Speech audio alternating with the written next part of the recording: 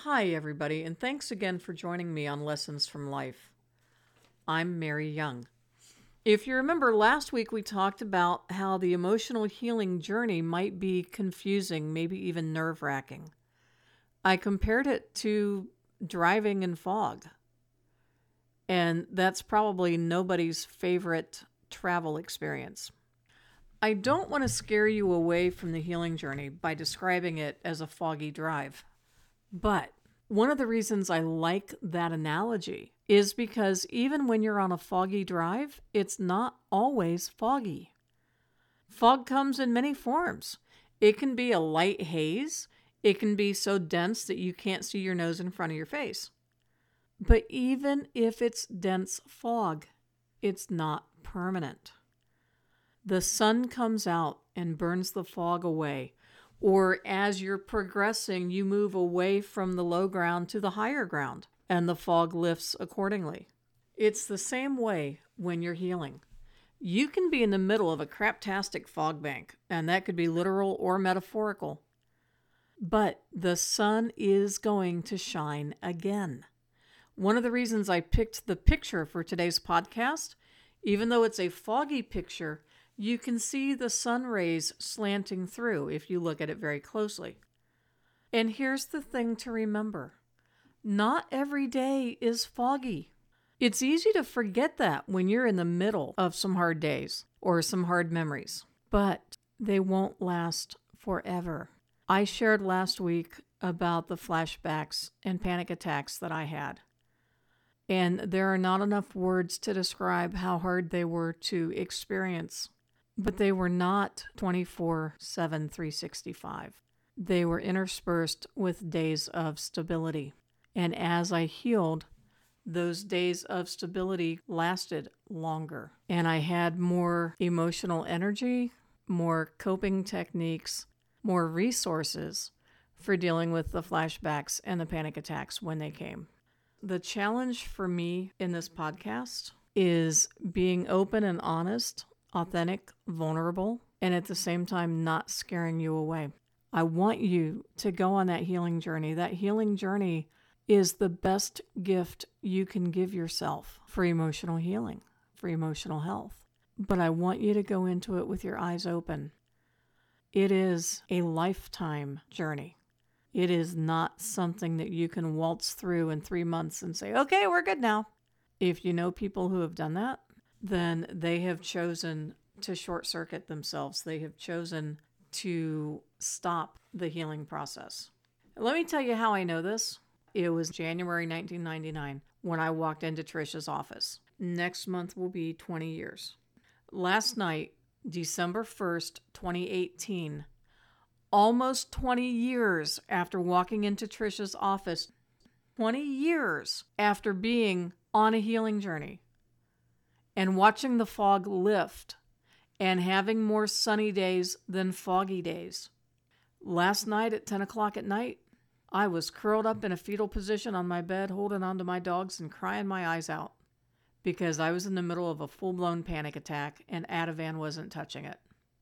Now, I can give you reasons for why that panic attack happened. That's not the point. The point is it happened.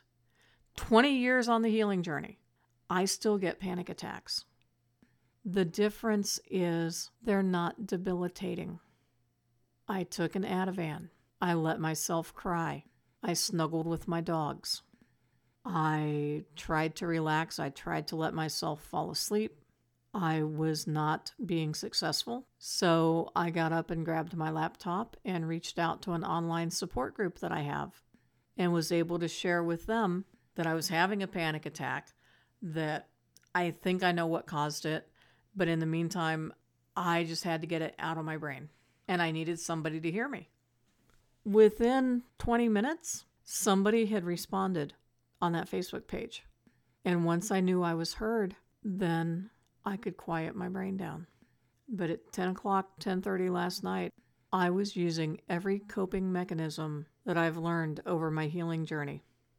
Grounding myself, I felt like a very tiny little kid.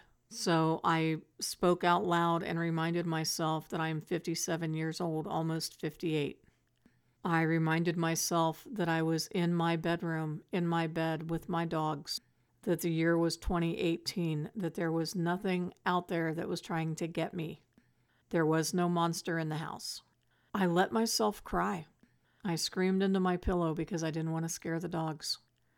I reached out for help when my own coping techniques or mechanisms weren't doing the job.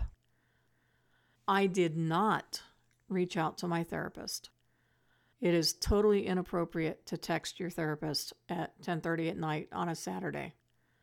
There was a time earlier in my healing journey where I would not have been aware of that. And if I did know it, I would not have cared. But I am healed enough that I was able to say, you know what? I can tell her about this when I see her on Monday. And I know that I'll be okay. I just need to get myself to where I can go to sleep.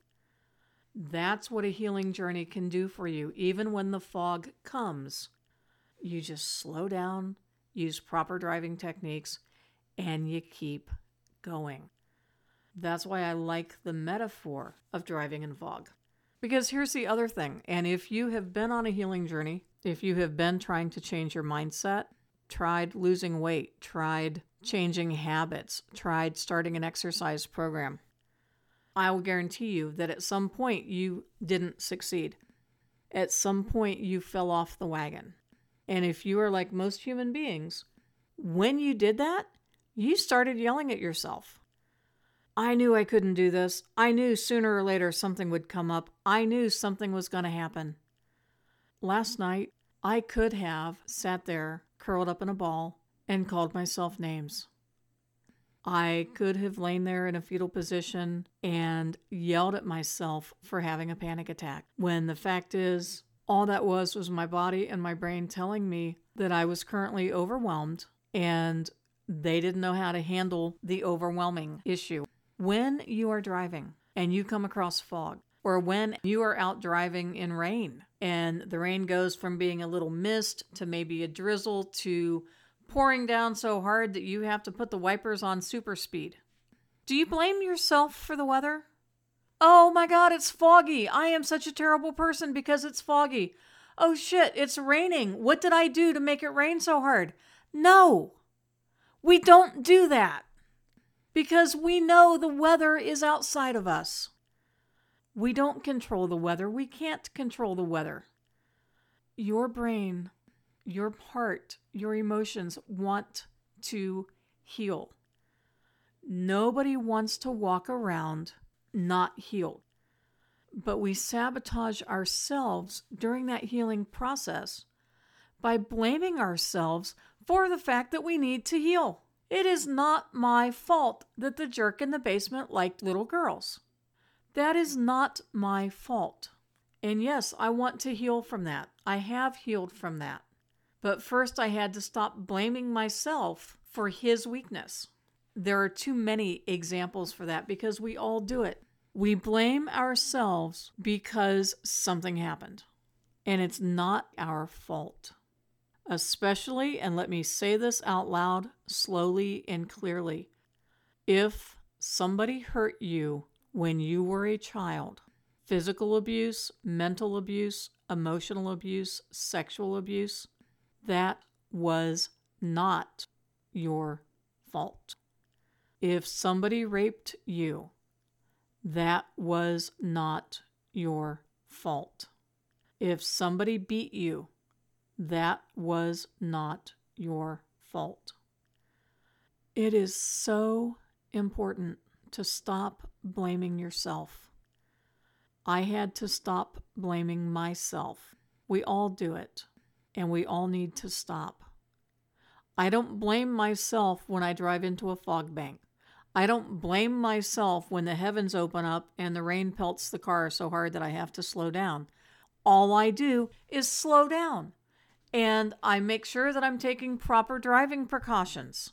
But I don't kick myself and go, oh my gosh, it's raining. I'm such a terrible person. Oh my gosh, it's foggy. I am such a terrible person. No, no, no. What happened to you when you were a child has nothing to do with you. It has to do with the predator that attacked you.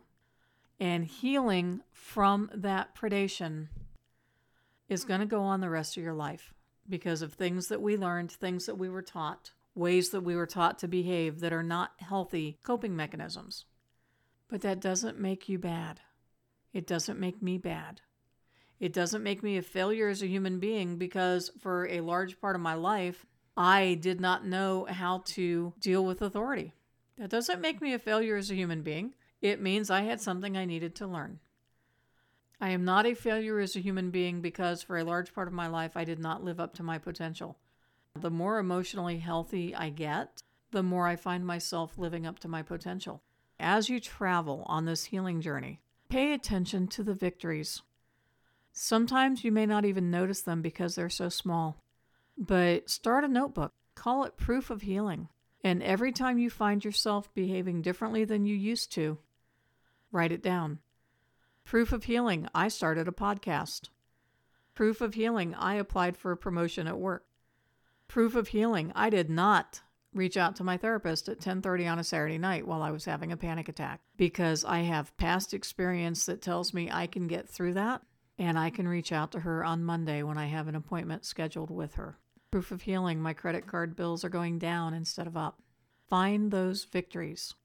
Even if they look really tiny to you, find them, recognize them, celebrate them. Because what happens is you will build on those.